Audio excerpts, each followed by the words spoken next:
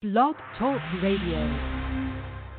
And there it is again, that beautiful voice that welcomes you here to our platform on Blog Talk Radio. And this is the K Factor, where K equals kindness, and the factors are all the things that lead to it. I'm your host, Dr. Deb Carlin, and I'm here with my co-host, the wonderful, the fabulous, the incredible Richard Flint. How are you this morning? Well, those adjectives, I guess I'm doing great. You better be. It was quite the setup, wasn't it? Yes. I was pausing at the beginning because I was trying to think of all the adjectives I was going to put on you. They're pretty easy to come up with a whole sundry of them because you're pretty amazing. Well, but we're all amazing in our own way. Isn't that the delight? Yep. When you and I are comfortable with being the authentic self, and when we are comfortable with who we are in our own skin, we are amazing. And I think sometimes we have to be amazing to ourselves before we can be amazing to other people. Well, I agree, and that leads into our theme for today. And as I've said to our audience the last couple of episodes, we've rebranded the name of our platform to No Apologies.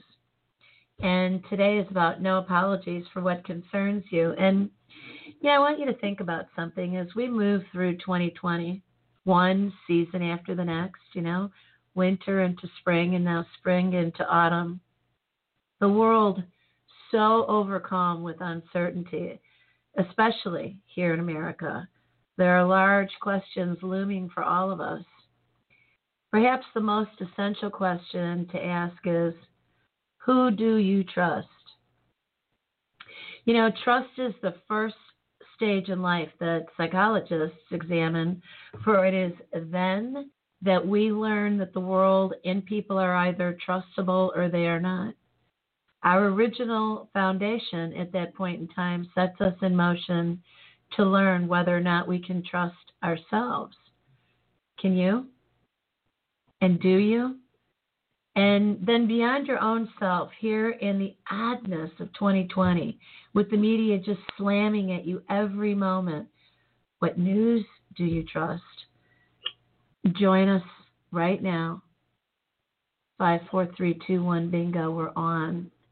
As Richard and I discuss this today, in the midst of tonight being the debates for the 2020 elections for the President of the United States between Joseph Biden and our standing President Donald Trump.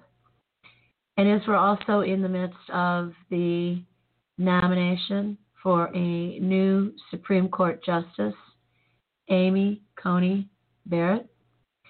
And how do we trust? How do we trust the people who are on the platforms? How do we know if we should trust them? What's our process? That's what Richard and I want to get to the bottom of today. Well, you know something, Deb, that trust is such an essential part of life. Very. I think one of the things we see is as uncertainty grows, it creates a lot of questions. And as I listen to the questions that are being asked today of me and listening to questions being asked around my life, one of the things I hear is that uncertainty has a tone of mistrust to it. Indeed. And uncertainty is a big part of creating mistrust. And we're just at such a critical point in our nation today because, I've heard it said over and over and over again, and it is true. What's about to happen in November is going to create the future of this country. And, as much as people may not want to admit it, to me, it is a choice between freedom and socialism. Yeah, I wholeheartedly agree. And Richard, one of the things that I find to be untrustable is the information that people are operating off of. When I ask people, Are you up in arms about the candidates because of the personalities? Because I hear a lot of commentary about our standing President Trump and how people don't like his behavior on Twitter. They don't like his behavior in terms of his style and the language that he uses and the way in which he engages, and a percentage of the time, because nobody is one way 100% of the time. And then I hear people talking about Joe Biden and making all kinds of commentary about him, about what they don't like and his mental faculties and his record in Congress of being ineffectual and not being proactive about things. Now, I don't, quite honestly, study the Congress and their movements and watch the news and engage. And it's been foolish on my part. I appreciate that, because I have trusted that people who we voted into office were doing what it was that they said they would do. But the thing that really makes me uncomfortable right now is I know what I can trust about the United States of America, the way that we were formulated, our Bill of Rights, our United States Constitution, our capitalism, and our generosity. We are the nation in the world, the greatest nation in the world, the most generous nation in the world. If anybody anywhere is in trouble, we run to go and help them and make corrections and defeat the bullies who are decimating the underdog. And yet there's been complaints for as long as I can remember that we don't do that here in our own country for our own countrymen. But I know that in the United States of America, while it is a capitalistic society, that I can earn what I want and do what I want with it. It is mine. I can have personal property. I can become as wealthy as I want to. And I need to honor my obligations, to pay my taxes and to pay my bills. But I can move about the world freely. I can move about the country freely. And I have rights that are protected. If we become socialists and people talk about it in a very soft way, that socialism, unlike capitalism, and I'm quoting, will make sure that everyone is taken care of, will make sure that we have equalization, will make sure that we've got this equity across demographics, and make sure that nobody's got too much and nobody's got nothing. I don't think that they understand what they're really talking about. I don't think that they understand that the freedoms of Americans are at risk, and that really scares me. I don't trust, because I know that they don't know what they're talking about. I have so many people in my life who are from foreign countries who came here. They escaped here from Russia or from Poland or from Cuba. They are elated to be living in a country where they can own their home, own their car, create companies, make money, and have the American dream. I am very, very uncomfortable and untrusting about the ways in which people just don't seem to know. How is it possible? Well, one of the things you said is that, one of the things that you believe in is you believe in the United States of America now, because I know what we have stood for. Yeah. But I think so much of what we have stood for is a lot of what's under attack today. It does seem that way. And, take away freedom, and what do you have? You have anarchy. Take away freedom, and what do you have? You have a government that not only tells you who you are, but what you can do and what you can have. Yeah. And I just don't, and I'm sorry, I don't mean to just be blunt, but I don't see how anyone in their right mind can feel that socialism, and because socialism is related to Marxism, which is related to communism, And I don't see how anyone in their right mind can think that socialism would be better than the freedom that we have in capitalism. I just don't understand that. To me, you just can't be you can't be in your right mind to think that that's better. I mean, do you really want government to have control of your life to the point that they can tell you who you are, what you can earn, what you can do, and if they want to take something from you, they can just take it from you? I mean, if you study countries like Venezuela, used to be a great country when it was a capitalistic country. It was blossoming, and all of a sudden they get this not president but dictator in who takes them towards socialism. Mm-hmm. And now all of a sudden this country is nothing. People are starving. There is nothing there. And someone please tell me how socialism, where I have to give up what I earn in order to support other people who don't want to work. I mean, I'm sorry. I can't agree. I can't agree with that. And I don't know how intelligent people could think that socialism is better. But maybe I've answered my own question. Maybe the word is intelligent people. I agree, and I have a number of thoughts about that. One of the things that is stunning to me is I don't think that the people that we have in Congress are stupid. I think that they've been educated. They're old enough to have been educated in the United States education system, both public and private.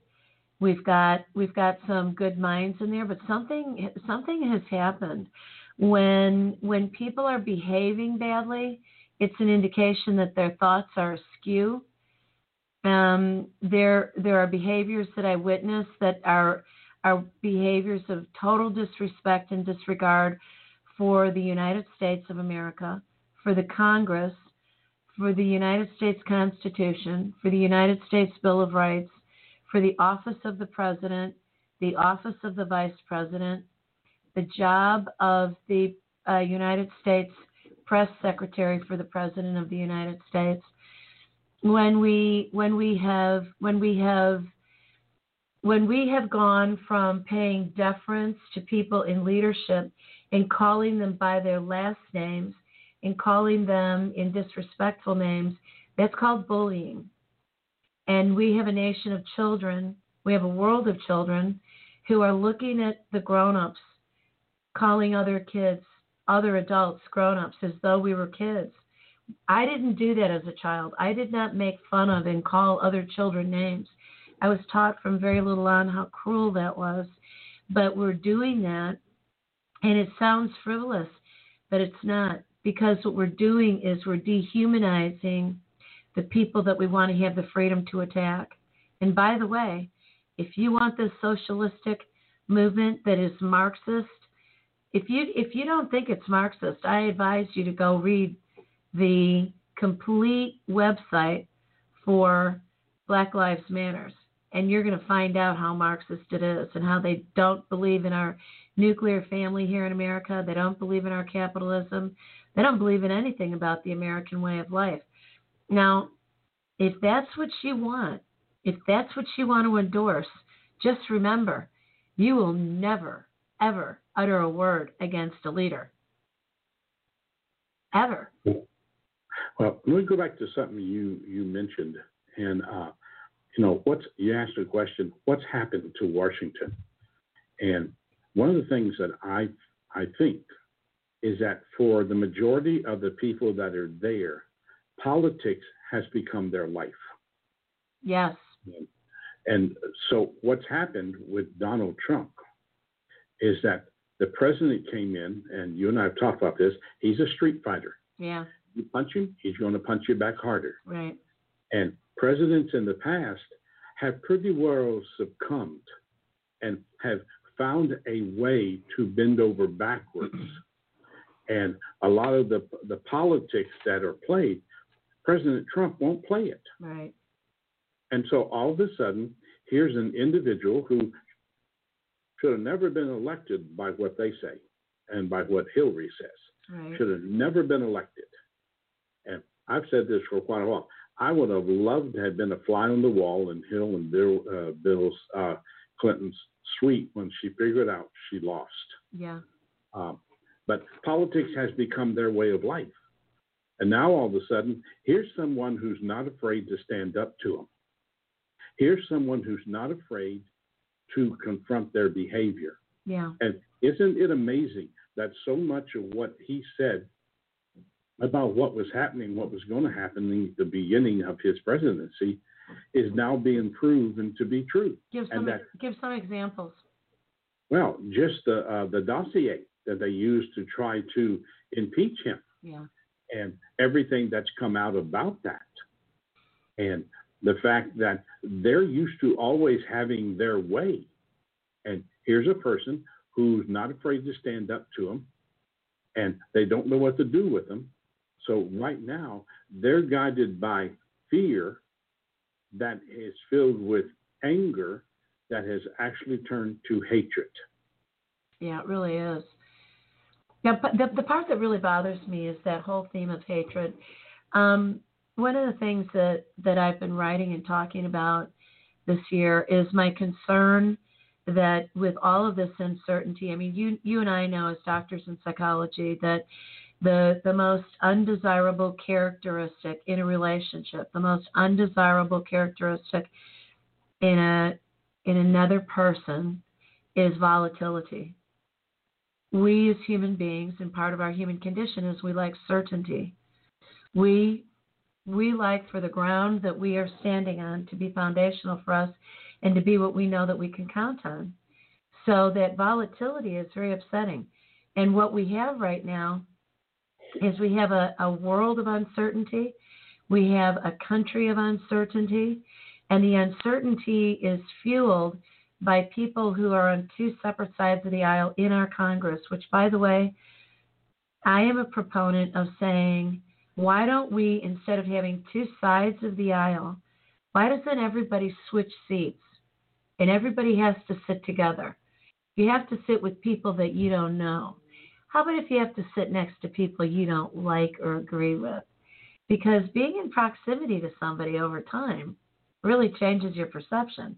You start to open up and listen a bit. We have to break up some of the squads and disperse people through the room to hear from people who have different points of view. We have fueled this mentality of us versus them. And it has gone from Washington all across the country and invaded every single family, every single friendship, every single person. I defy anybody to tell me that there is anybody who doesn't have a stance on what side or the other that they're on, including babies. Why? Because people, I cannot believe when I see people take their babies to protests, genteel or whatever, and they have got their babies holding signs, their toddlers holding signs, their young children holding signs. These children are children. For them to be involved in the politic is taking them out of childhood and propelling them forward into a cognitive skill set they don't have the equipment for. They can't think those things through. It's not their time. So we as the adults are really in charge of being reasonableists and critically thinking. And here comes my next point when we're talking about my question to you in terms of what's happened to Washington. I don't know. I mean, I believe that the people in Washington are smart and they were elected into office, but I don't know in terms of their following or the younger junior members of Congress, how many of them were in the school system, private or public, when critical thinking skills was the most essential part of the educational process. Because if you don't have critical thinking skills, we have a real problem. And I don't see critical thinking skills being exercised. And I'm very, very concerned about that. And I think that that's the reason why the nominee for the Democratic Party, Kamala Harris, is able to do and say what she does, and that there's acceptance. Because inside of that, there is this lack of critical thinking skills about what the implications are of what she's saying. I heard her saying the other day, all of America must be dismantled. And one of the next lines out of her mouth is, there will be no more brunch. Now, I turned that out. I couldn't listen. So I don't know what the context of all that was. But it sounded to me like she was targeting something that she regards as an ultimate capitalist activity of social exchange and enjoyment, and that along with everything else will be erased. I don't think that all the people who are supporting her are understanding that that's where her mind is at. Well, what another thing concerns me, Deb, is all the hypocrisy about years ago, this is what they said, and today, this is what they're saying. And, over the Supreme Court nominee. Yeah. Joe Biden a few years ago said that, the Congress has the right, the Senate has the right to confirm somebody, even though it's late in the presidential term. That is constitutional. Mm-hmm. And now all of a sudden, it's like what a lot of them do, they flip-flop. And it's not about what they believe, it's about what they think some want to hear. And, if we go back to this concept of, we started with a trust, I think trust and truth are so locked together. Oh, yes, please. And how can I trust you when you keep flip-flopping on what you say? And I'm sorry, Deb, but I really do believe that a lot of these politicians, they just think that people are stupid. Well, I agree. I absolutely agree. And if you buy into the greater narrative about who's funding all of this, there's been a lot of questions asked in the media about how are people getting all this equipment for these riots and these demonstrations? What's the rumor about pallets of bricks being dropped off, and what is all that? Well, somebody caught on film a U-Haul truck being delivered, I think it was in Louisville, right when the grand jury decision was being released. My opinion, it wasn't going to matter which way it went. There was going to be a riot. There was going to be desecration of Louisville, Kentucky, a place I dearly love. I love the state of Kentucky. I can't say I hate any part of the world, especially in the United States of America. I've been in every state in the United States, and they all have something unique and wonderful, and they're all America. Well, there was a U-Haul truck that arrived, and there was a crowd of people knew exactly where that truck was going to be, and they got all that equipment off of it, and the equipment was very nicely made, professionally done banners. And baseball bats and all kinds of weaponry. And I thought to myself, who is funding this? Why isn't somebody, while they're filming this, getting the license plate number and then finding out who it is who rented it? Well, they did. And within days, there was an identification made for an organization with a woman who is the executive director, young, blonde-haired, female, white, I don't know, maybe 20s, 30s. And she's the executive director for a group that bails people out of jail when they're arrested during these events. And from what I understand, it is a relatively new organization because they want to get people out. As soon as they're arrested, don't worry about it, we'll get you out. Well, who's doing the funding behind that? Well, that is yet to be revealed. But I've heard about George Soros for an awfully long time. And there was a period of time when I would watch him and I would listen to him, and I thought, I would really like to meet this man. I would really like to meet him.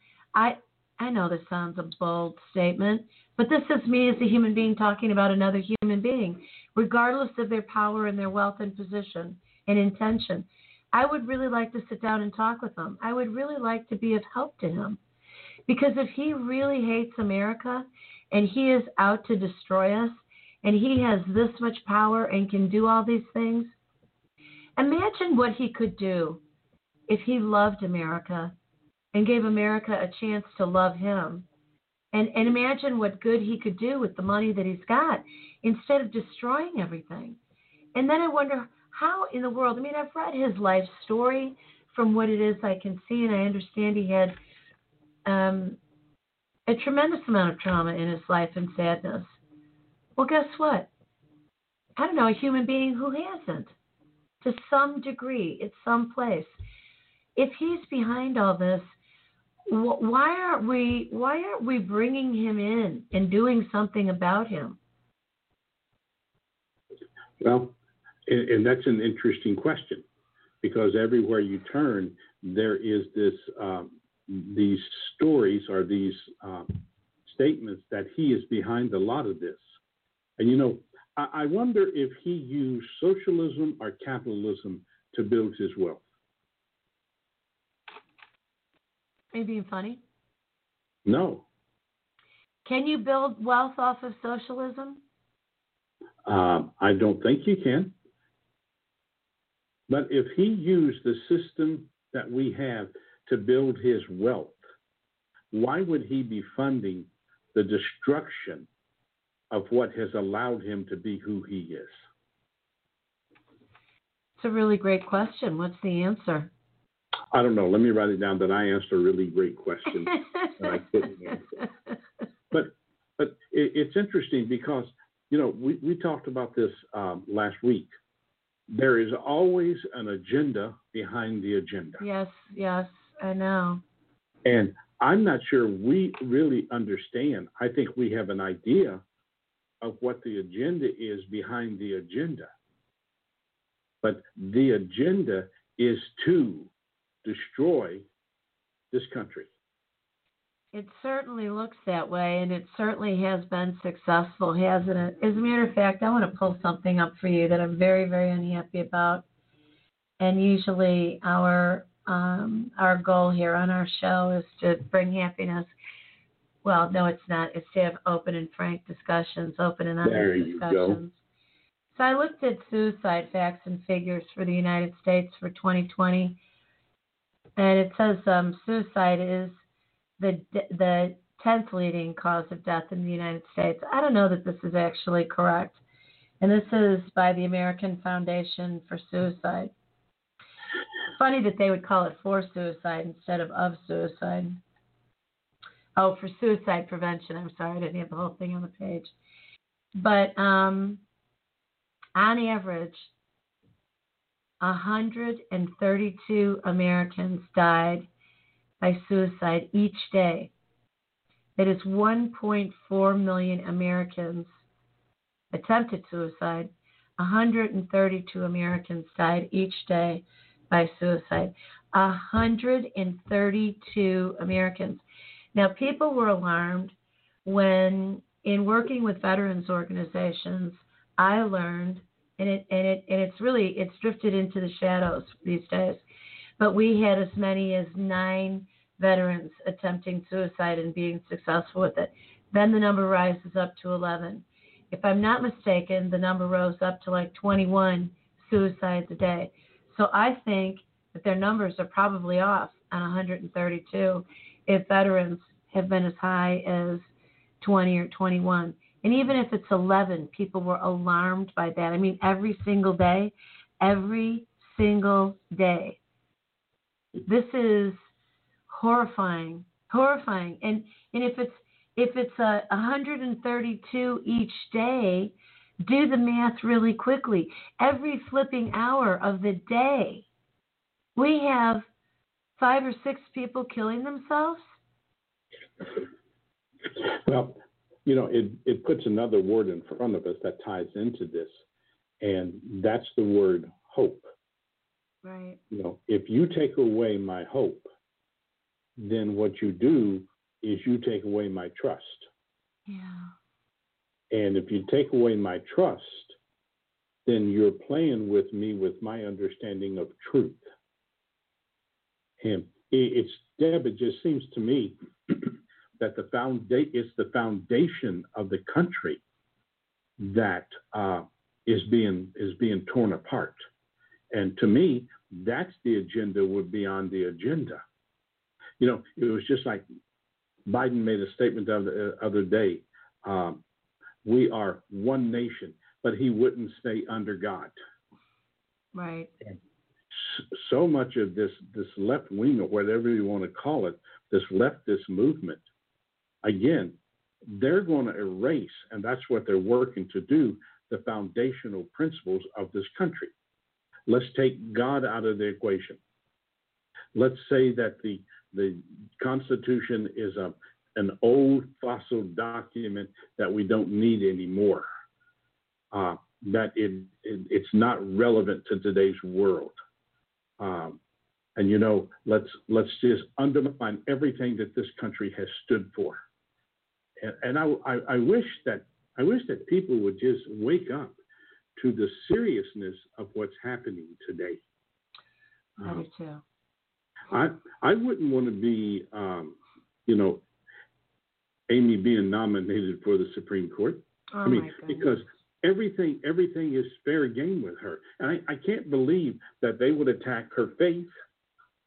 But again, if we're working to erase God from this country, then a person of faith is a person that we don't want.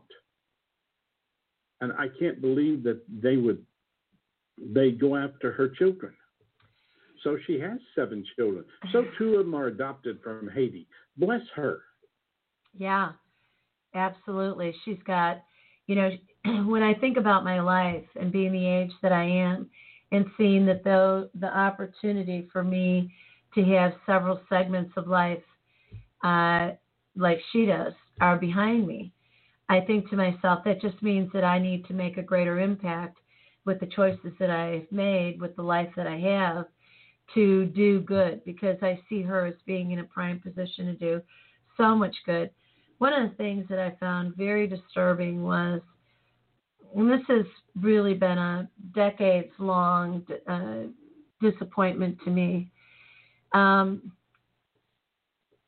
was it really true that people who call themselves feminists attacked her and said, how in the world can you think that you can run for this position and be a mother?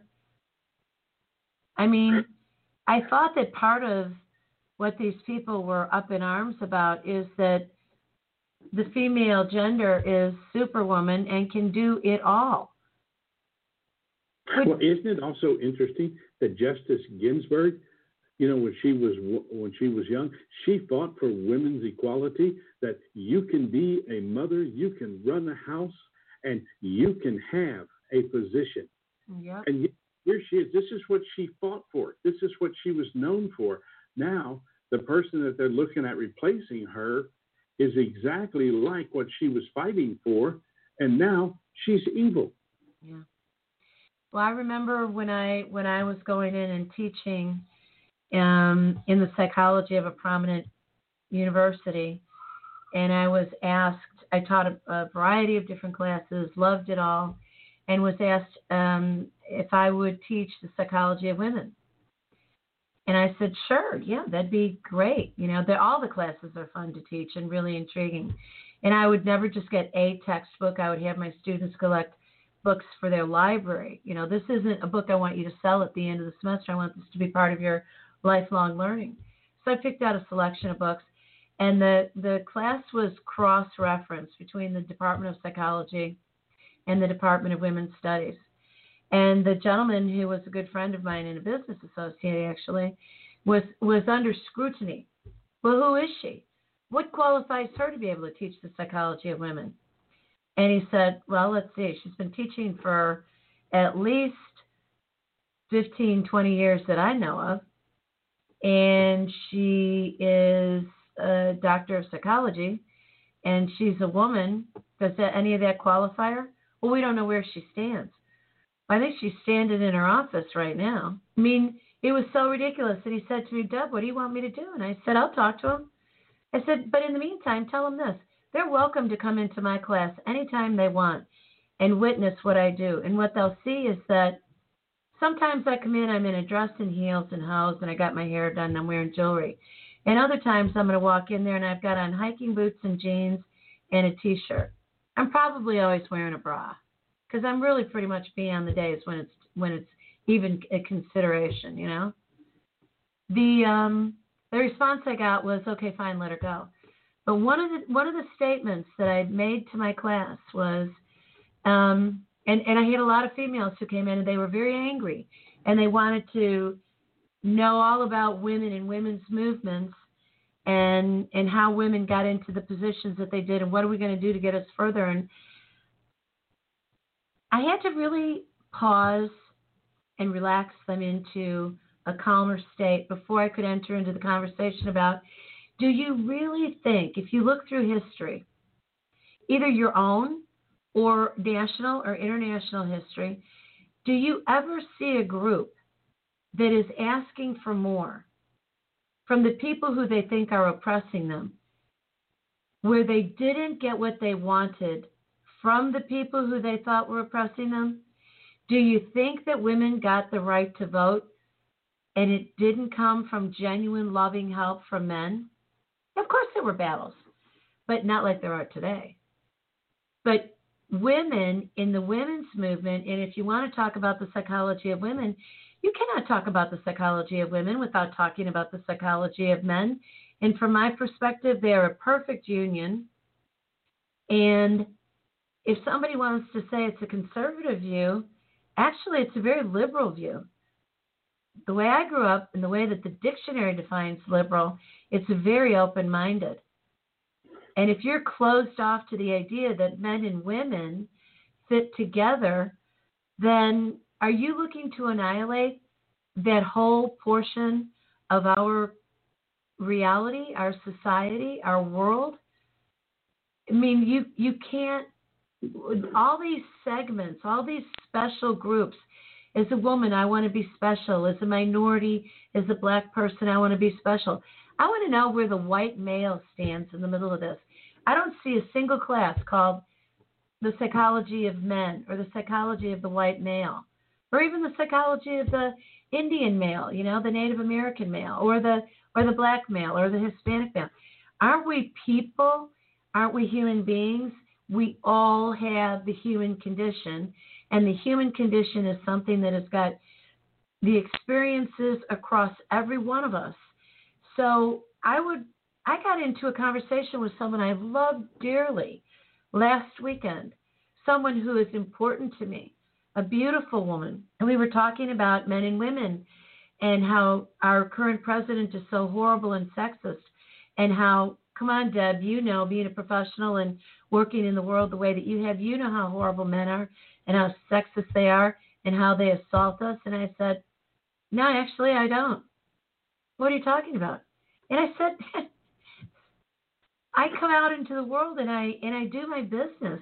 I was the undergraduate and graduate training that I went through was primarily male. I was well received. The circles that I floated in have been predominantly male. I come walking in there. Oh, but you've been assaulted. You know that you have. You've had people say filthy things to you. You know, let me tell you something. If I had been Matt Lauer's secretary, the way the story goes, and he would have gone to his office and called me up in my office and said lewd and lascivious things about what we were going to do in his office and said, so get over here, I expect you to come over here, I would have immediately gotten witty and said, oh, my dear heavens, Mr. Lauer, you must have a fever, and you're having fantasies that you're on the phone with your wife. Let me call her, and I will have her come over to you swiftly so you can have your needs met. And then the next time I saw him, I would have said, I hope you're feeling well. I hope you're feeling better. You don't feed into it, and for the world of reasonability, you don't get up off your chair and go walk into harm's way. What if he would have said, I have a loaded gun in here, and I want you to come over here because I'm going to shoot you in the head? Would you have gone? I mean, this is so much insanity. And when I said, no, I have not had things said to me, have I had men come on to me and flirt with me? Yes. Yes, of course. And quite frankly, when it doesn't happen, when somebody doesn't flip an eye at me and look at me as though I'm attractive, I'm thinking to myself, well, I guess my youth is behind me. But I have not had the experience of being assaulted and of having, these horrible sexist things put upon me. And as a matter of fact, quite the contrary. I've walked in as the outside consultant brought in to do a job. And by the way, with a lot of femininity, I take my strength in a feminine vein, thank you very much. I don't feel the need to be macho and compete with men. There is no competition. Men and women are different. And I've had the question be, you do realize they're paying you more than you're paying me. I mean, you're coming in here as a consultant and you're getting paid more than I get paid in a salary. And I say, thank you. Thank you very much. Well, let me say three things to what you've been talking about. Yes. Number one, it is wrong whenever someone like the lady that's going to be hopefully appointed to the Supreme Court. Yes. When her person goes on trial, not her credentials. Exactly. Amy Coney Barrett.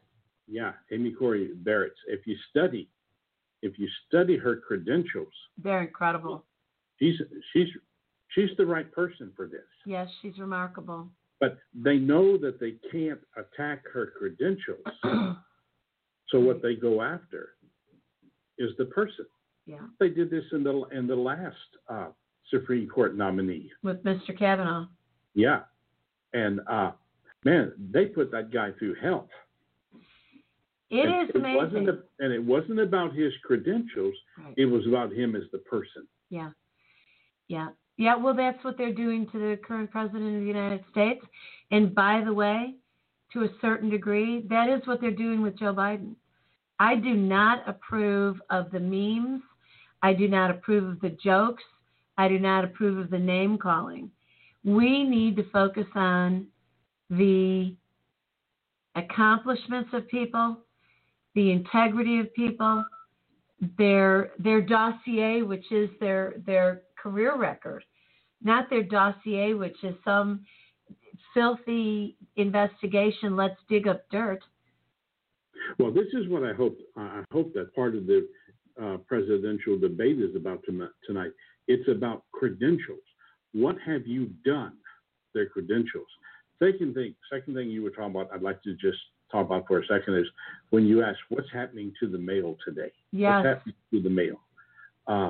I think this feminist movement has really turned a lot of females into an aggressiveness that, and I hate to use the word, but it's the only thing I know that I think really defines it, that's out to castrate a man. Yeah. They're there and they're making the male feel inferior. Yes. And it's a movement. Yes, it is.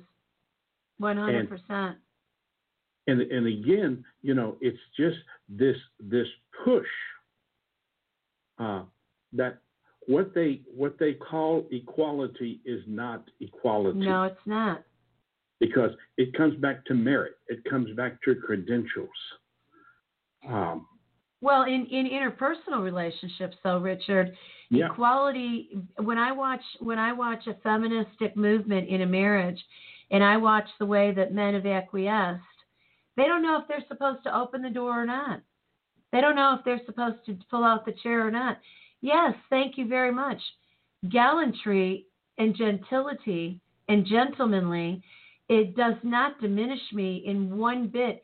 It makes me feel like I'm in a position of honor. Thank you very much. I appreciate it. When I stand up in front of a room, and I'm the leader of several groups. When I stand up in a room or I'm conducting a meeting on Zoom, I love it when my audience is dialed into what I'm saying, not competitive with me.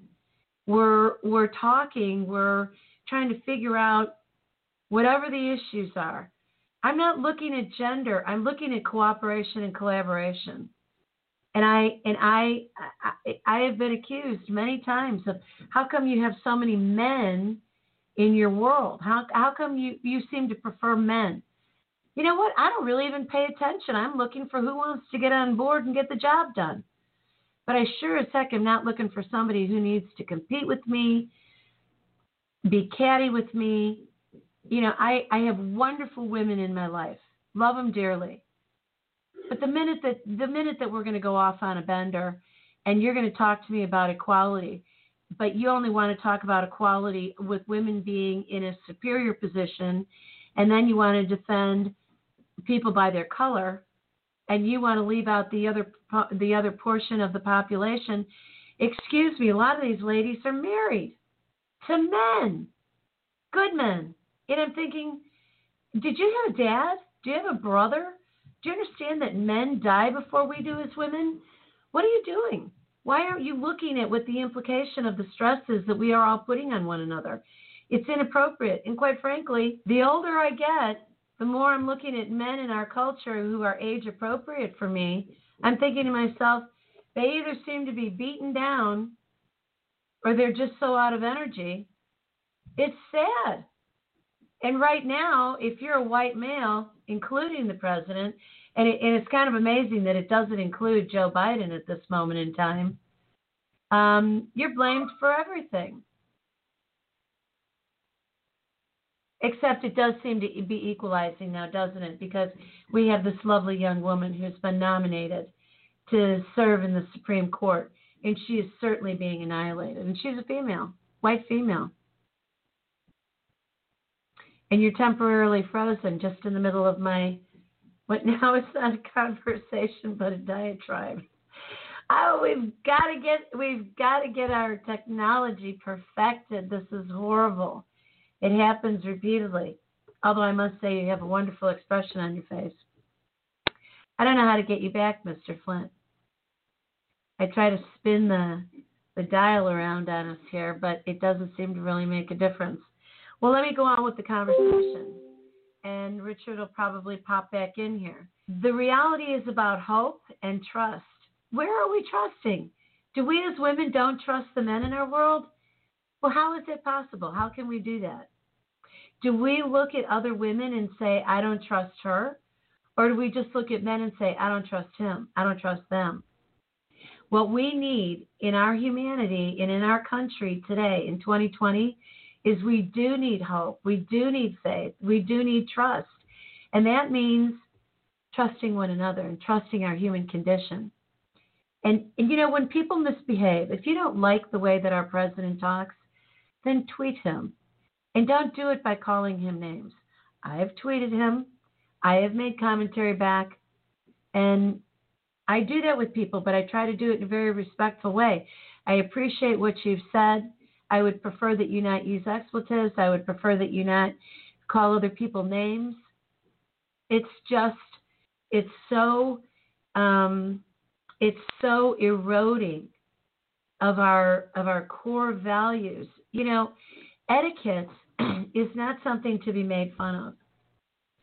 Emily Post wrote the Blue Book of Manners, the Blue Book of Etiquette. And if you read it, it is really quite lovely, because what she was trying to do was she was trying to outline for us the ways in which we all have expectations for one another's behavior. And it's all sensible. So if what you do is you know what the expectations are when you walk in, and don't say that you don't have any, that you just want things to, float free. We want people to be respectful of themselves first and then of others. And we've got guidelines for that. We've got guidelines for everything in terms of our behavior, from how it is we greet one another, how we depart company from one another, how we write notes of thanks, and how we dine, and everything that you can imagine.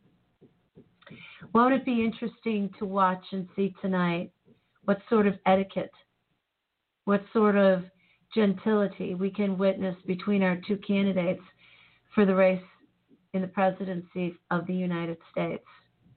Won't it be interesting to watch the moderator and see the same and witness that? And when we're talking about Congress and we're interviewing this candidate, won't it be interesting to watch and see what sort of etiquette we can witness in that hearing, in that interview with her? Now, I see that Richard is coming back to join us in our last, not quite 10 minutes, and I'm hoping he gets to come in here. Richard, I don't see any evidence other than that I let you in and it says you're joining. But, you know, when I was witnessing the interviews with our Attorney General for the United States, Bill Barr, I was embarrassed by the ways in which the etiquette and the gentility was completely absent. The man was being asked questions and not allowed to answer any of them. He was interrupted repeatedly. So, Richard, when you took off, I guess you had an emergency call from Congress. They were asking for your advice. Well, they told me that you and I were getting too personal. I was pleading for the gods of technology to please help us with perfection in our technology, confident that you would come back because the conversation had become a diatribe. Yeah. Well, you know, the other thing that's happening right now, the Attorney General in Kentucky is going to release the transcripts. Oh, my gosh. Of what happened in the grand jury. That's illegal. Those are sealed documents.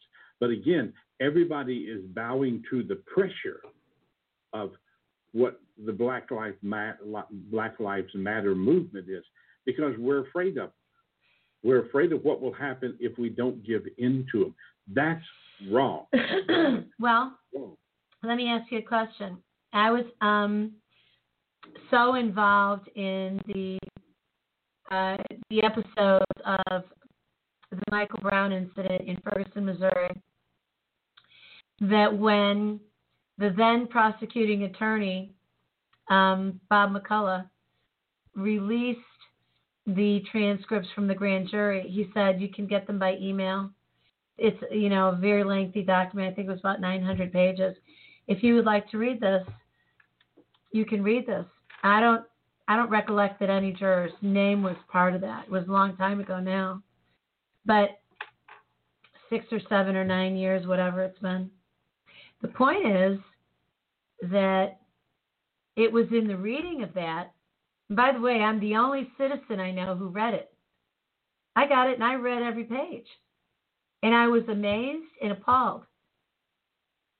And it was crystal clear that justice was served. It was absolutely crystal clear. You could not read that and not know that the way that the grand jury decided was absolutely correct.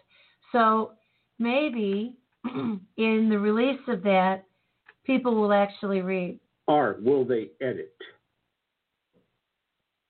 Will they take out of it what they want? Because you know that we can always take words and form them into whatever we want them to say. Yeah. Yeah. And what is interesting to me, they're blaming the police, they're blaming the Attorney General for all of this, but it was the grand jury that made the decision. Right, exactly. Yeah, but yet no one talks about them. They talk about the Attorney General. They talk about the police. You know, if it fits their narrative, then they're going to talk about it. If it doesn't fit their narrative, they're not going to talk about it. This goes back to what we talked about earlier on this episode, which is the concerns that I have for our education system and the tremendous void that there is in critical thinking skills being taught and developed in our youth. I don't see that people who are running rampant in the streets are using their best mind. It's not an insult. How do you call what's happening education? How can you call what's happening education? It's not. In so many fronts, it's indoctrination. I agree. Because isn't education about expanding a mind? Yes. Indoctrination is about controlling a mind? Yes. And aren't we taking away the critical thinking that you're talking about? Yep. That, you know, as long as you agree with me, you're right. But if you don't agree with me, and even as a professor, if you don't agree with me, you're wrong. And I'm gonna shame you into not agreeing with me. Yeah. Yeah. It's not education. Well, there you go. It is not critical thinking skills that are being taught, that are being expanded. Do you think most people think? Do I think most people think? I think that I get accused of overthinking almost every day, which tells me that other people are just frustrated with that and they would like to not be thinking. I think when we look at the number of drugs that people are taking, I think when we look at the preponderance of legalization of marijuana, which I don't care what anybody says, it is not healthy. It is not healthy for your brain, and it sure as heck is not healthy for our country.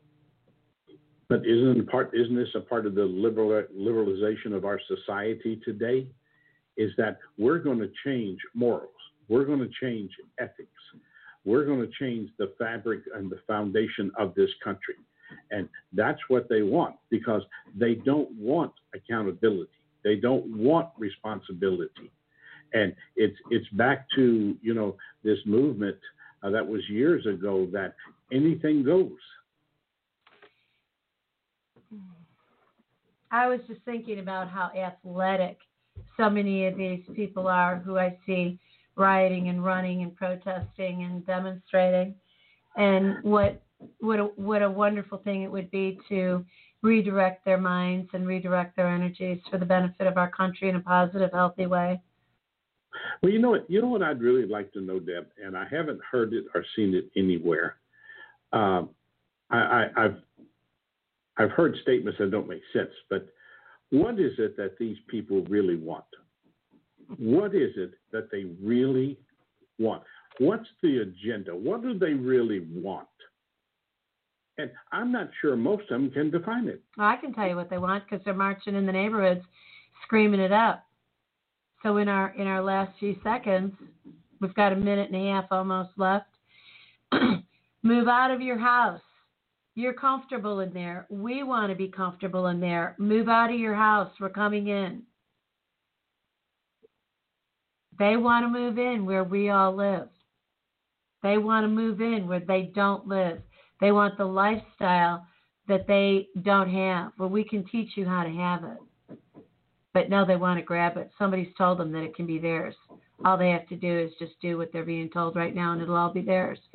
And so if we give in and we have lawlessness, then lawlessness will give them the freedom to do whatever they want to do because there's no to stop.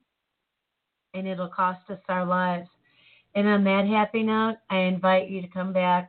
Oh, I wish I could say tomorrow, but it's going to be another week unless Richard and I get it together in a real fast way. But we do have your webinar on Friday, and people can go to Richard Flint Seminars and see it. Yeah, Deb, what it is on Thursday we have the concluding part of our discussion on motivation and depression. That's at 10 a.m. Go to the website, richardflint.com. You can register. Great. And then Friday morning at 10 a.m. is our Zoom class. And our question this week is, what do you want for the future of this country? Bless your heart. Richard Flint, love you dearly. You're just amazing. Hold on, I'll close us out. And then peace out, everyone. This is Dr. Deb Carlin and Richard Flint signing off for today.